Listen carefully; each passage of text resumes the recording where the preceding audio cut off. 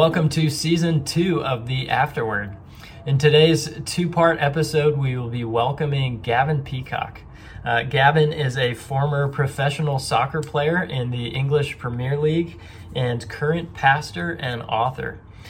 During his 18-year professional playing career, Gavin played in over 600 top-flight games, including an FA Cup final with Chelsea, where he hit the crossbar, and he scored 135 goals along the way. And he played alongside some of the all-time greats in the game and for some of the world's biggest clubs. A bit of a disclaimer right off the top. Johnny and I are huge soccer fans, and although he would probably make fun of me for calling it soccer, as would Gavin, Johnny and I just couldn't resist spending quite a bit of time discussing our favorite sport with one of the real legends of the game. So what we're going to do is release this conversation in two parts. Part 1 is going to be focused on Gavin's playing career, and we'll get into the weeds a bit on things like VAR and Gavin's favorite goal and who he thinks the best player in the world and of all time are, and some of those fun questions. In part 2, we're going to focus on Gavin's ministry and family life. So we'll be discussing lessons he's learned on parenting and pastoring and things like that. Now, I realize many of you listening might not be interested in sports or soccer specifically, but I'd really encourage you to stick this episode out, even if you're tempted to skip it. I think you'll find Gavin to be a great storyteller and filled with really practical insights that are relevant for any Christian. On topics like parenting and evangelism and balancing a stressful work life with family life. And really, above all else, Gavin is just crystal clear on the gospel. I think it's something that shines throughout his life and his story. His autobiography, which just released from Christian Focus, is called A Greater Glory, From Pitch to Pulpit. And just a few days ago, I gave a copy of this to a good friend of mine. I have been playing pickup soccer with this friend for about 8 years, and he's not a believer, but he just so happens to be a huge Chelsea fan, which is one of the teams that Gavin really starred for during his playing career. So I think there's a great chance that this friend of mine is going to actually read this book, because it's, as I mentioned, he's a great storyteller. It's a real page turner and is filled with a lot of really fun and exciting stories. But also, as he reads, I know that he's going to be presented with the gospel, which, as I mentioned, is a real shining theme throughout all of Gavin's life and throughout the book. So I'd encourage you, if you have a non-Christian friend who loves sports, pick up a copy of A Greater Glory. I think it's a really, really good evangelistic tool that many will read and be presented with the gospel. Christian Focus has done a nice job with the production. It's a hardcover with a dust jacket, and it even includes some fun full color photos in the middle from Gavin's playing career, and you'll see some highlights there with Gavin's fantastic mullet and short shorts. So for a limited time, we have A Greater Glory for 50% off on our website, WTSbooks.com. So please, check it out and maybe think of somebody who you can give a copy to. So with that, by way of introduction, let me kick things off with a question for Gavin and Johnny. And here I'm looking for a little bit of reassurance, I hope, as a U.S. men's national team fan. We haven't had a lot to celebrate in recent years in terms of World Cup qualifying, but do you think the U.S. men's national team will win a World Cup in our lifetime? What do you think about the young wave of American talent who are playing really well across Europe, from Dortmund's Gio Reyna to Chelsea's Christian Pulisic? Are these legitimate talents, or are they all just overhyped? What do you think, Johnny? No. Northern Ireland have a better chance than the United States. I don't know. I don't think so. I remember Pele said that before 2000, an African nation would win the World Cup. And I think Nigeria probably came the closest, or Ghana at one point. But even still in Africa, where football is even bigger than in America, they still haven't been able to do it. I think because you got basketball, baseball, and American football that remain the dominant sports, it'll be hard to ever get to the level where the country could actually produce a team that win it. Obviously, you do it with the women's football team, soccer team. They've been fantastic over the last couple of decades. But that's my thoughts. What about you, Gavin? Do you think the United States can win the World Cup in our lifetime? Well, I'm a bit older than you guys, so definitely not in my lifetime. But no, I mean, I watched the US team really develop into a decent international team, and I even went to the World Cup a few years ago now in Germany with the BBC, and I was commentating on the USA and Czech Republic game, and they were a difficult team to play against. But I agree with you.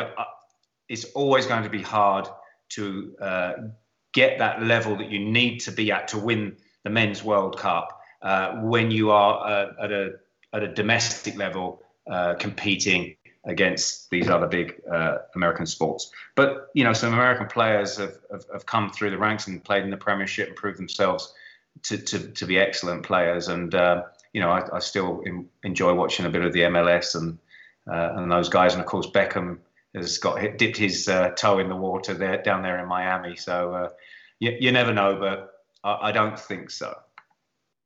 What about Canada?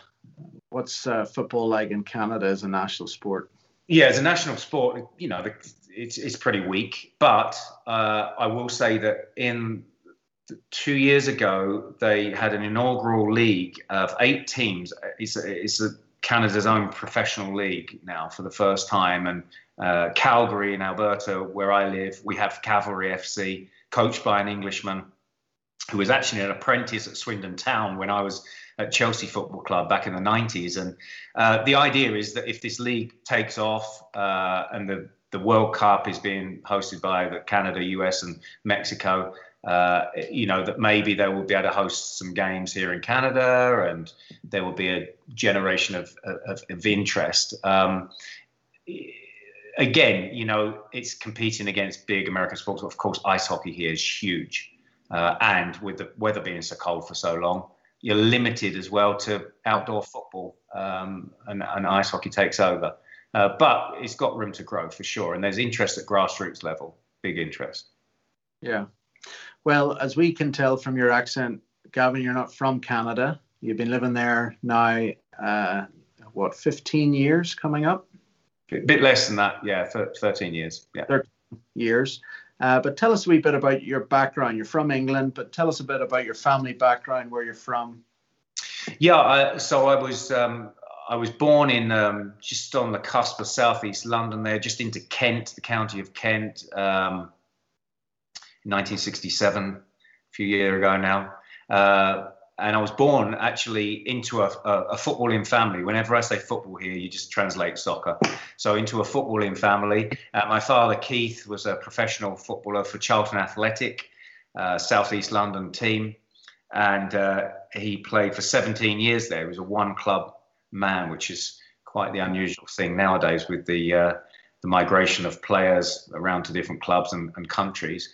And so I grew up in a footballing family, mum and dad, a solid marriage, and you know, looked after, cared for and loved my sister and myself. So I had a good home life, not a Christian home life, but a solid family. And I was brought up around the smell of the dressing room.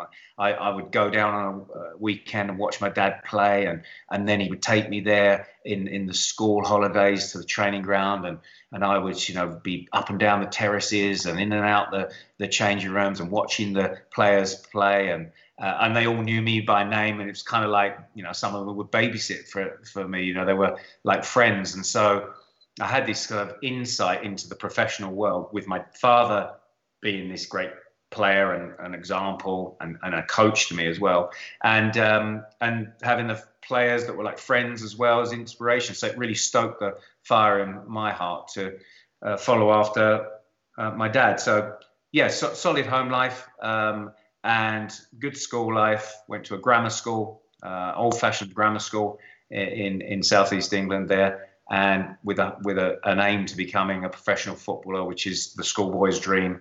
For a lot of schoolboys and now schoolgirls in the UK. Yeah. And reading your book, A Greater Glory, From Pitch to Pulpit, which I've thoroughly enjoyed. I didn't know this, but you had a short spell in the States, or 2 occasions in the States as a teenager, as a young boy. Yeah. I was going through the ranks of getting my schoolwork done. And then in England, if you're a good footballer, you get representative honours. So I was selected to play for my district and then my county. And just when everything was going well, my father's career at Charlton had come to an end, and he was looking to get into coaching. And he got an offer to coach in Columbus, Ohio for a summer season. And so we went out there and just tasted a little bit of Midwest America. And, it was so different because the soccer there was all about cheerleaders and razzmatazz and shootouts. And they didn't do shootouts in England. A draw was a draw. You got 1 point. Americans want to win. So we got a taste for it there. And then we thought we were going to come back. And my father got offered the assistant coach's job at the Tampa Bay Rowdies in Tampa Bay there. And that was in the NASL, that's the North American Soccer League.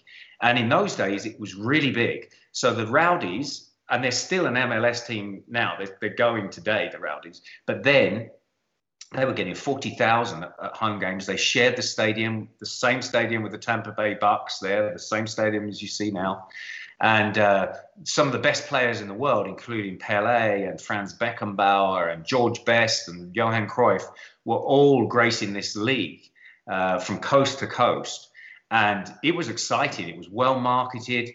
And as I say, with the crowds and the TV, it was a very popular sport. So we had 2 years in Tampa. And so I was exposed then to kind of, I'd have said like Tampa's kind of like the Manchester United of that league, except he didn't have the cold rain. It was big. And some really good players from all over the world were playing. So I was watching these continental players up close and personal. And I got a little job on a match day working in the opposing team's dressing room, helping the kit man. And I was only 12 at the time. But this was fantastic because all these great players from all the other teams were coming. And I was giving them their towels and cleaning their boots for them and listening to the team talks and sitting on the bench. And, it was just it was a wonder world for a kid like me that just loved football and wanted to become a professional. Yeah, and you returned after that back to England and soon were spotted by some Premier League teams, including the great Liverpool Football Club. But unfortunately, they didn't offer you a contract. But it was QPR you went to first. Do you want to just talk us through, because many of our listeners wouldn't be familiar with some of these teams. Sure. Just talk us through your football career from QPR to Gillingham to Newcastle to Bournemouth to Newcastle, Chelsea, back to QPR, and even Charlton Athletic. Is that right? And back to my dad's team. So we returned to the UK, and I actually, in terms of representative honours at schoolboy level, I made the England schoolboys team. So that's you're in the best 18 boys in the country then. And my father had wisely kept me from signing schoolboy forms with any team. So that when I was an England schoolboy, all the other boys were signed up, and every team in the country wanted to sign me, including Liverpool, your team, who were actually my second favourite team then. In the 1980s, there wasn't a better team to watch than Liverpool. And my Latin teacher at school, Mr. Glover, he was a Scouser, and he would want to talk to me all the time about Liverpool, and he knew they were interested. He was trying to get me to sign for them. But I was a London lad, and QPR was a top division team. We'd say Premier League team. Then they had a bright young manager, Terry Venables, who went on to become England's national manager, and a smaller club than Liverpool, but a chance of coming through the ranks and making the first team a bit quicker. So I decided to sign for QPR. And then I was in the world. It's a man's world. It's not a game anymore. It's business. It's hard and it's tough and it's full-time training, and it takes a while to develop the steel in your muscles and the steel in your character to actually make it through. So even though I'd signed the contract, I hadn't really made it till I'd made it. I got my first team debut at age 19. I was still living at home at the time, and my father was then the manager of Gillingham Football Club, and they were a couple of divisions lower than Queen's Park Rangers. And I was, at this point, in and out the first team as a young player, a little bit impatient to play every week. I have to say that, and wanting to play in the centre of midfield with an attacking role from midfield, which is I felt was my best position, and QPR weren't playing me in that position. And one day I came down for breakfast, and my dad was sitting there, and he looked pretty thoughtful, and I thought he's just thinking about the team at Gillingham and what he's got on in practice today. And he said, "I've got a problem." He said, I need a midfielder. He said, and it occurs to me that there's one sitting opposite me that could do me a good job. Would you fancy coming on a month's loan? And I was just eating my breakfast, and I said, "Yeah, I'll come." He said, "I'll play you in your best position, and you might, it'll be a good platform for you to develop your game, and maybe if you stay with Gillingham, to go up again from there." And so the decision was made for me to sign for my own father over a bowl of Weetabix, and my dad did sign me. So suddenly, not only my dad, he was now my manager, and I had 18 months at Gillingham, played 80 games, and by this time I've really developed my game.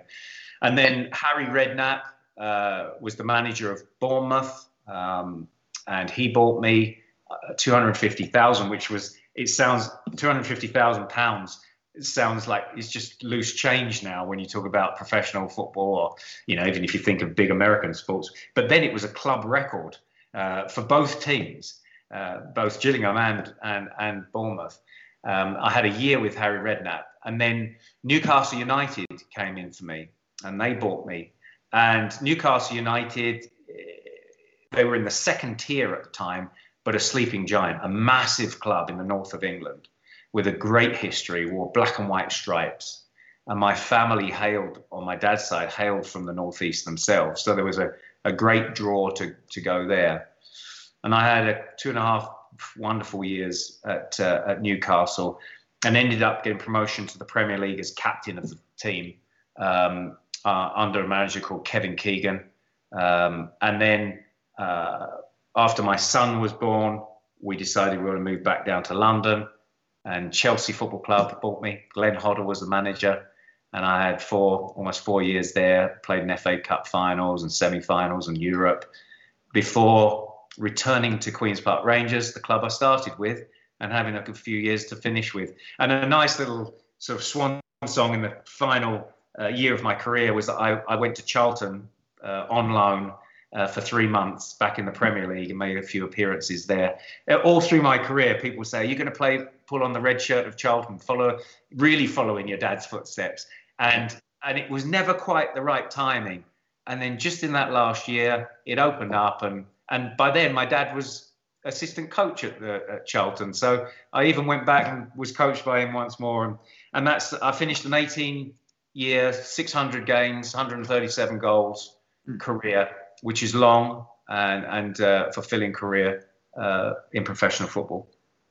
Yeah, and you played under for those of us who know the game of football, soccer, you played under some great managers. Terry Venables, England manager. Glenn Hoddle, England manager. Bobby Robson England under 19. You went to South America with him. Yeah. Ozzy Ardiles, you got to be coached by him. And then Kevin Keegan, who also became the England manager. Yeah. So you've been privileged to play under some great managers, great men.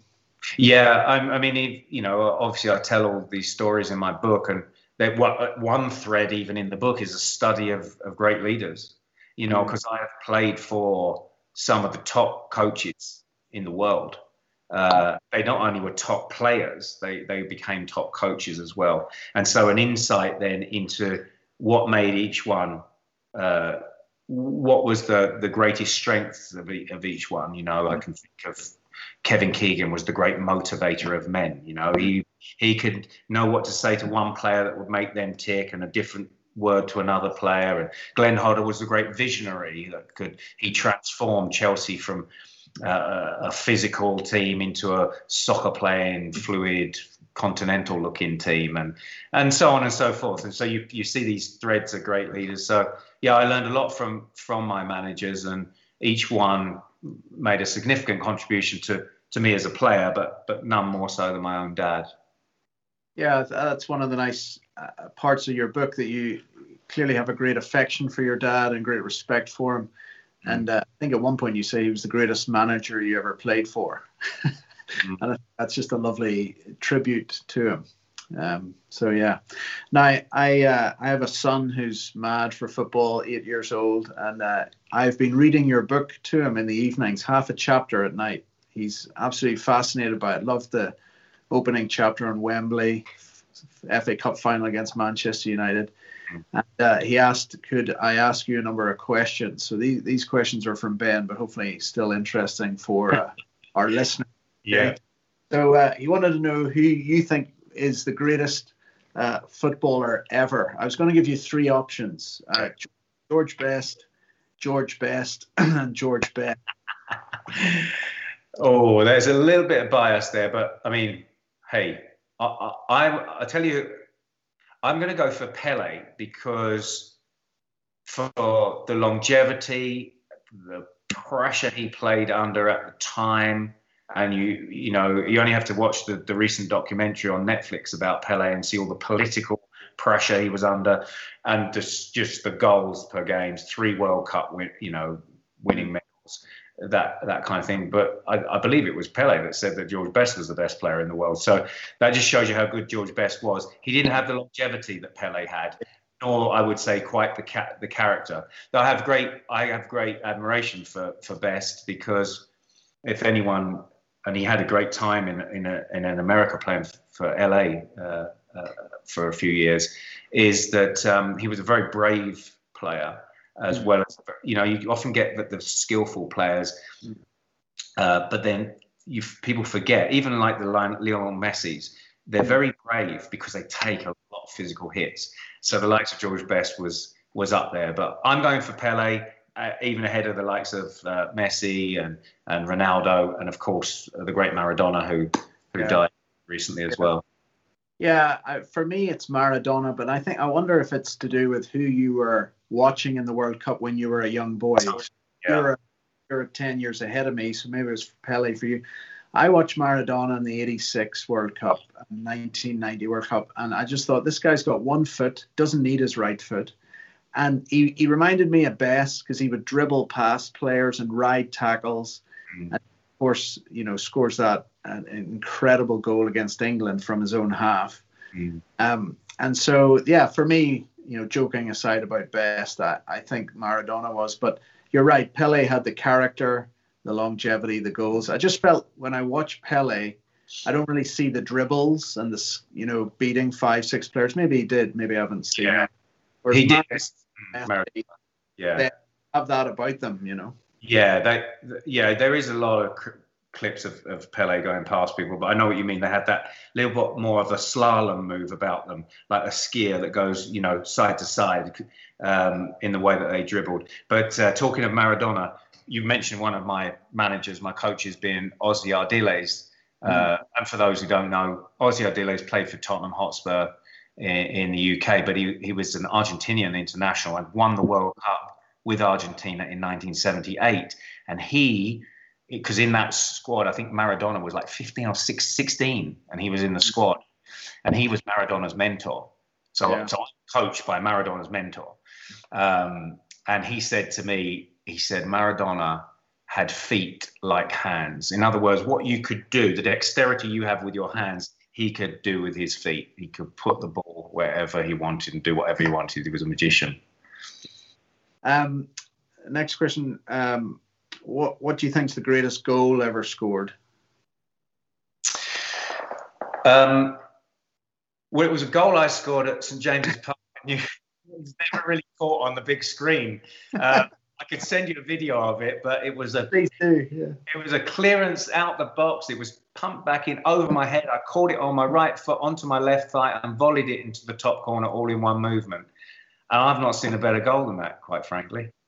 I should tell you one I think's the greatest. It was at Crawfordsburn Park on a Friday night in Northern Ireland. There you go.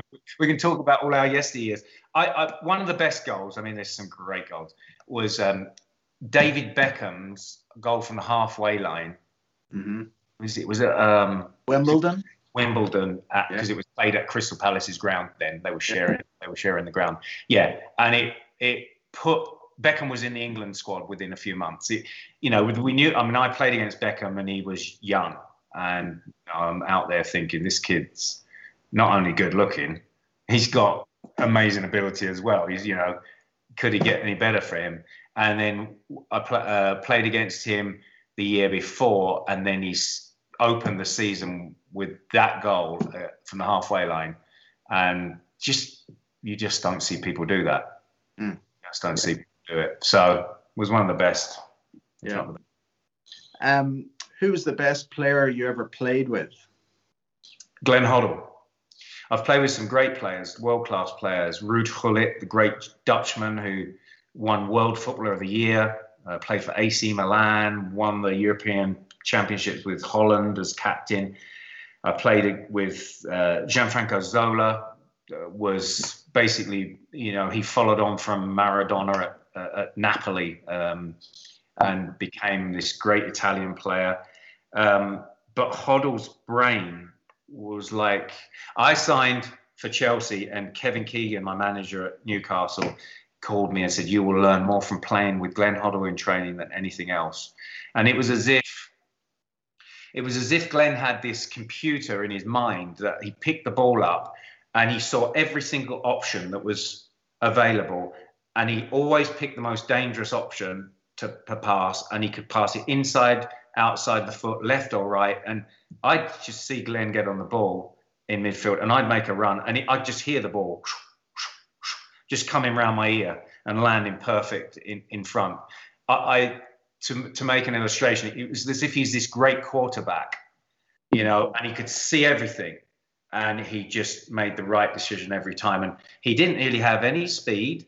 He wasn't a great tackler or a great header of the ball, but when he owned the football and it did whatever he wanted to do. And if Glenn Hoddle had played for Brazil or France or Spain, I think he had 50 odd caps for England. He would have had 100, 150 caps, and they would have built the team around him because he played in a very continental style and a pure football. Eric Cantona, who was a great player, obviously for Manchester United, we beat Manchester United when I was playing for Chelsea, and Cantona said in the newspaper the next day, Glenn Hoddle was like Mozart in a world full of heavy rockers. And I thought, what a great description of Hoddle. He was like pure classical music. And I thought that was wonderful, till I realized I was one of the heavy rockers that Cantona was talking about. And, it lost its shine for me, but yeah. Who's the best player you ever played against? In my era in the Premier League, of course, Beckham was coming through. Giggs was still fair. Ryan Giggs was still young. Paul Scholes, they were coming through. But as an established player, Eric Cantona, few people graced the Premier League like Cantona in the 90s. There was a spell there. He was called King Eric, a Frenchman, first Frenchman to play in an FA Cup final, the FA Cup final I start my book with when I played for Chelsea against Manchester United. And he was a striker, big, strong, had this air of confidence about him, and he he could do just the unusual thing with the football. Like the great players are those that usually, as a professional, you can read the game and you know what players are going to do. But the great ones do things that surprise you as a professional, and Eric was one of those players. Yeah. Did you ever get a red card? No. Okay. My son is fascinated with red cards. He wants to know who got one, why did he get it, did he deserve it, how many games is he out for? Nowadays, because you can't tackle nowadays. Yeah. You just flick someone by accident and it's a yellow card. And yeah, lots of the players, the hard men in my era, they wouldn't have lasted 2 seconds. I think it's gone too far the other way. Players need protection, but there is an art to the game in terms of tackling, and there's a physical side to the game. But I got a few yellow cards, mainly for mistimed tackles. Not really for being nasty, but for mistiming my tackles. And I wasn't a renowned tackler of the ball. I was avoiding tackles because I was a more attacking player. Yeah.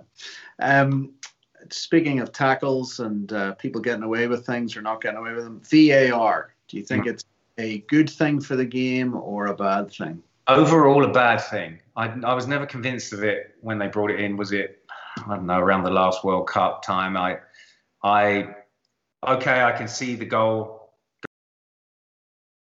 line stuff, maybe. I mean, England might not have won the World. You and I will know England might not have won the World Cup in 1966 if VAR had been in play. But in general, it's pulling back the game to 3, 4, 5, 6 moves before the ball's gone in the net sometimes. And it's also, I mean, you're dealing with a toenail of difference between offside and onside, and the stoppages, which is just not part of football and the way that we have. It's more part of NFL or something like that. You're used to these plays, but it stagnates the game too much.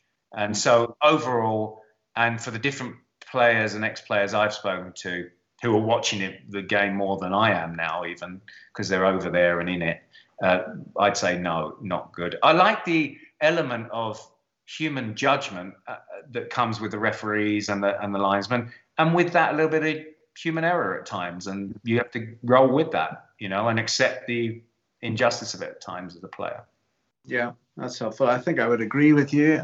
I think it's taken out the tension and drama and the excitement of scoring a goal, that it's a goal as soon as he whistle, and now you have to wait to see.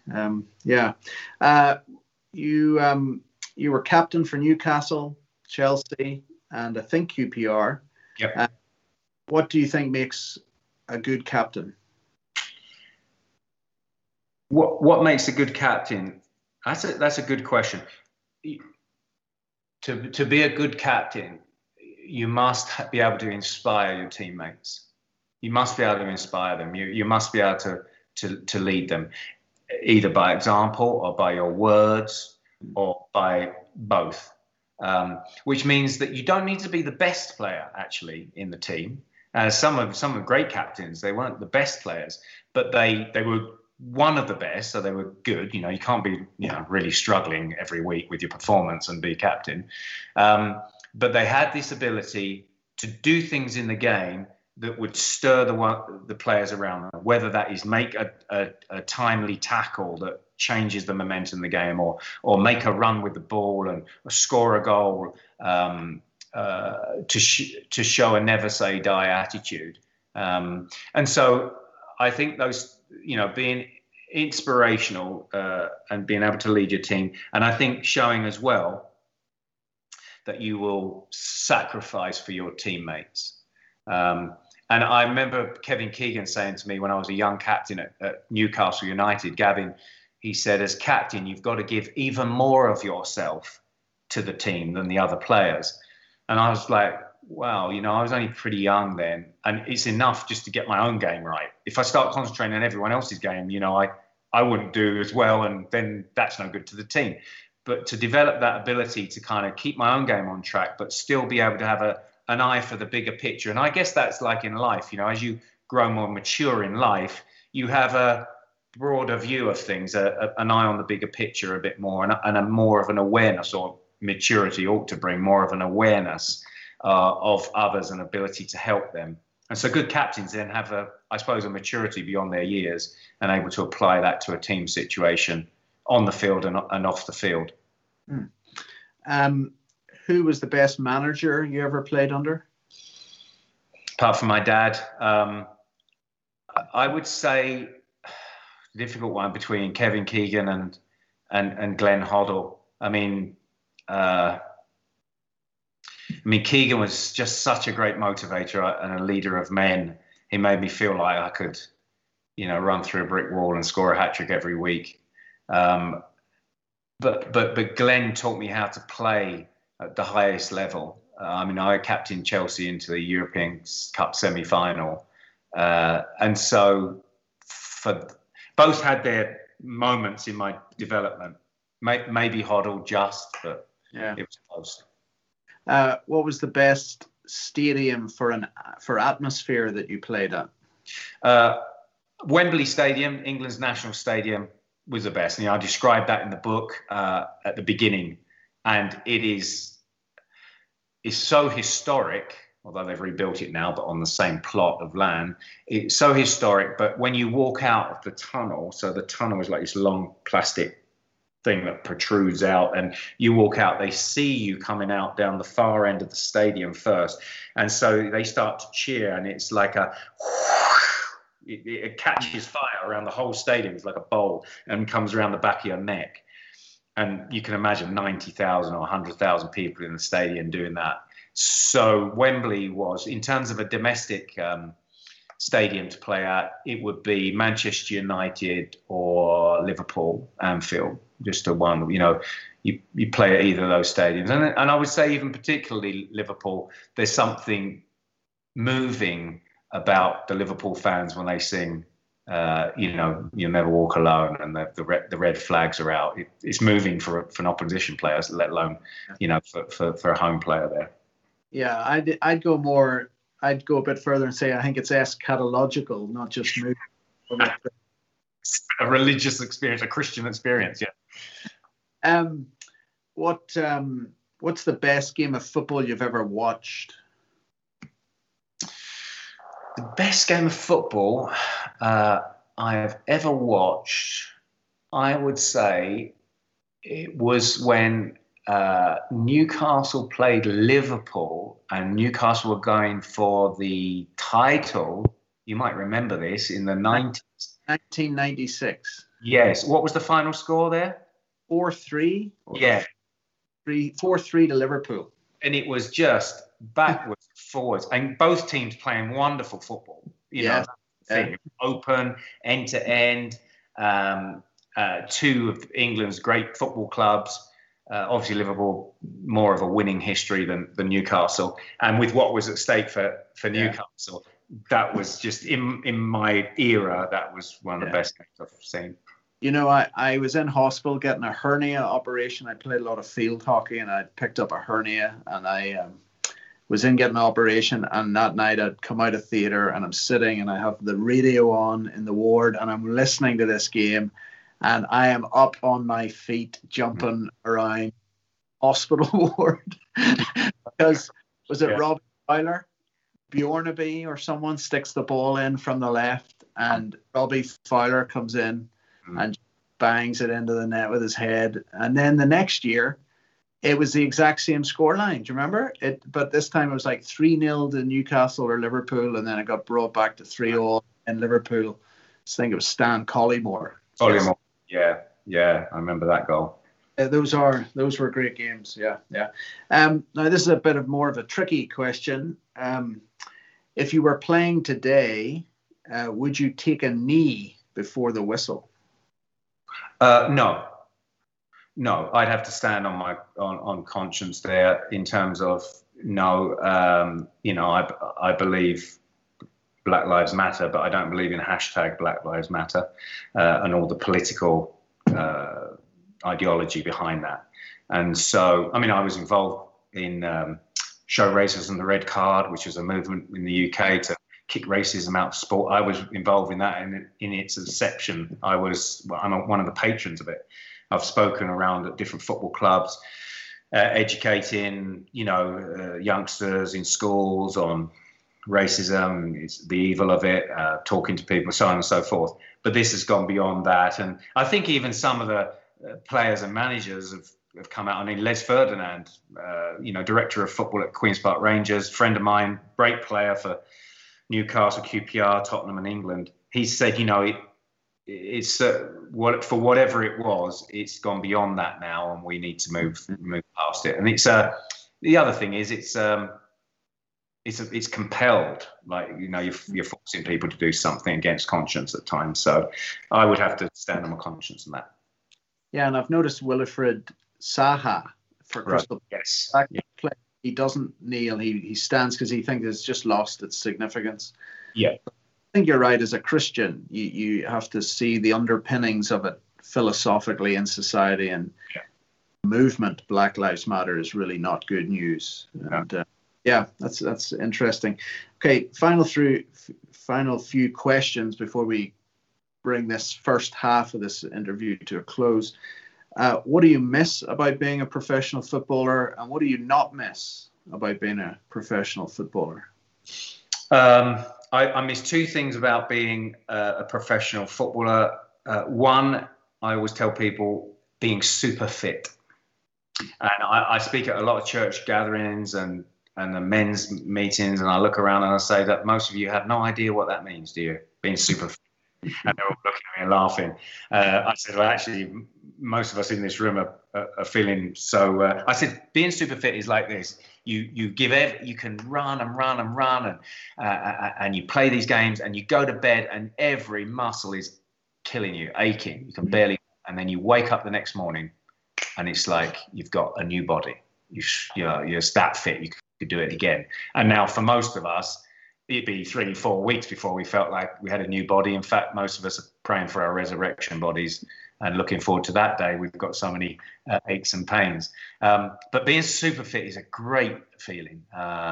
Doing a job that you love to do, obviously it has its pressures, but you love to do, and having that feeling as super fit. And the other thing is being with the guys in the dressing room, because there's something about men gathered together, playing for a greater cause where the risk is high and the reward is great, is something that stirs being a man, something about manhood in there and team and doing it together that it's hard. It's been hard to replicate in other areas. So yeah, I miss those two things.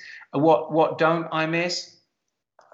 I don't miss the injuries and the pain. I was, for the last 2 or 3 years of my career, I think I lived on painkillers because of back injuries and an ongoing knee injury. So it has its big pressures, you're just an ordinary man with ordinary things going on in your home life, and you're subject to extraordinary pressures in your job life that is under such scrutiny when you go out. And so, although I love the pressure, there's also a bit of a relief from that pressure when the career does end. In your book, which we'll come on to in the second half of this episode, you take time out to actually speak about what it's like to be a footballer's wife, what it was like for Amanda, your wife. You want to just give listeners a wee insight into what it's like? Because I don't think I'd fully appreciated this. Yeah. And, really interesting aspect that we don't ever really know about. That's right. Well, I mean, it's a difficult job. I mean, being a professional footballer it's a transitory experience. So a wife might be very happy in a certain area, like my wife was in Bournemouth on the south coast of England, and we were a year married. She had a nice little job, and we were lovely near the beach. And then I come home from training and say, we're going to Newcastle, north of England. It rains every day. It's freezing cold, but it's a big club and a great opportunity. And my wife, after a few tears, is like, okay, here we go. You've got to be a skillful and wise homemaker, because as you settle the home, it will help your husband to settle, and obviously if you've got kids as well. So it's that transitory experience. I think also for a footballer's wife, her husband is open to not only public praise but public criticism, and she'll sit there on a match day and hear what they're saying about her husband, or read what they're saying in the papers, and sometimes it's really harsh and can be quite personal and hurtful, and to be able to kind of ride that. And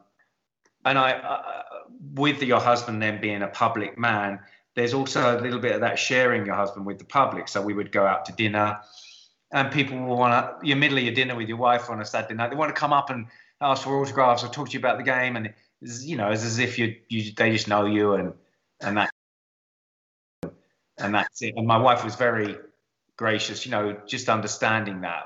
These are the same people that paid my wages, that would stand for an hour and a half in the rain when you played away at, I don't know, somewhere like Stoke City on a miserable midweek night, and they'll wait for you to say, you know, hard luck, or you did well, or, you know, whatever it was. So it's understanding that little bit of sharing your husband with the public. And then finally also, you know, that because it's a public job, that many men want to be like your husband. Many women might want to be with your husband. And so, you know, there's that kind of aspect of, well, can I compete with this kind of popularity? Can I compete with the adrenaline rush that professional footballer is, you know, and he comes home to me. So, you know, these are the pressures that a footballer's wife has to deal with. And nowadays, I mean, not for my wife, not for us, but nowadays at the very top level as well, footballers' wives have developed their own personalities, online personalities, whatever. I don't think it's necessarily the greatest thing. They're sort of stars in their own right. It came in the, I'd say, early 2000s when Beckham's wife, Victoria Beckham, star. Now she's at England games, and all the other wives around her, and their pictures were in the papers. And then suddenly, with the emergence of social media and Instagram, footballers' wives have their own profiles. And I don't think that's a very healthy thing. But certainly in my wife's day, as a footballer's wife, those were the kind of pressures that she dealt with very ably. Mm. Well, last question or two as we bring this episode to a close. One of the things I liked about your book was you pause at times and you make commentary on society, culture, family, and you state the biblical picture, the wholesomeness, the healthiness of what it means to be a family, to raise a son as a father. For young boys aspiring to be professionals in their sport, we're obviously talking about football, soccer, but what's your advice to a young boy who, you know, that's what he lives for at this point in life, and that's fine. He's 8 years old or 15 years old. My cousin Archie is in the Aberdeen setup, David's son. Yeah, he's a good player, isn't he? He's on the track and he's doing well, playing right back, left back. What's your advice to a young Archie or a young boy at 8 years old about aspiring to be a professional sportsman? Yeah. Hey, you know, there's nothing wrong with wanting to be a professional sportsman. You know, you've got to work hard at your school and listen to your parents, obey your parents and your coaches. To be a professional, it takes great sacrifice, and only very, very few will make it. Only very few. Even those that sign that first, you know, contract as an apprentice, only a fraction of those even get through. So it's a very slim possibility, but it doesn't mean to say that, you know, you can't give it a go. It's going to take a lot of discipline, a lot of hard work, an ability to be resilient and come back from knockbacks, you know, when you've played badly or you're told, you know, you're not good enough by this particular coach. And then I think a realization to know, okay, is this going to be something that's going to happen, or I have to turn my eyes now towards something else? And that's why, you know, working hard at school is important. But above it all is to love and know the Lord Jesus Christ as your Savior, because as I say in the book, football is great. It's the greatest sport in my opinion. But football is not. It won't last. You know, Jesus Christ will last. Jesus Christ is eternal. So football is great, but Jesus is greater. So to know the greater glory in life is the primary thing, even if then you enjoy the secondary glory of having a football career, or as many like yourself or buddies that have played the game and enjoyed it at an amateur level and can still enjoy playing for a while afterwards. But at some stage, we are, as I say to all young people, you're an ex-sportsman at some stage of your life. It doesn't last, but Jesus does, and so that's what I would be saying. Yeah, that's a fantastic way to finish this first half of this episode, Gavin. Thank you. We've talked mainly about the pitch.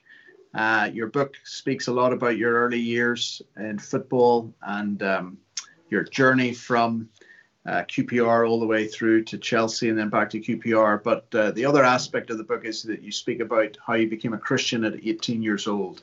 And you basically went through your whole footballing career as a Christian. And so that's what I look forward to picking up in this next episode with you.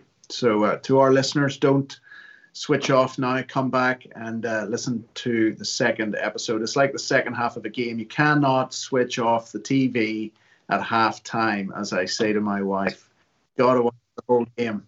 I nearly switched off the game of Liverpool versus AC Milan in the Champions League final. At halftime, I was living in Australia at Theological College, and I thought, should I just go to bed? It's 4:30 in the morning. I got up so early to watch, and I thought I'll give it 10, 15 minutes. Gerrard sticks the header in, and Schmeitzer scores the second. And I turned to the person beside me and I said, "We are going to win this game." Anyway, I stayed for the whole of it, as you can tell. So please join us for the second episode. It's always worth it. And that's where we're going to get into Gavin's Christian life and his ministry. So we'll see you then.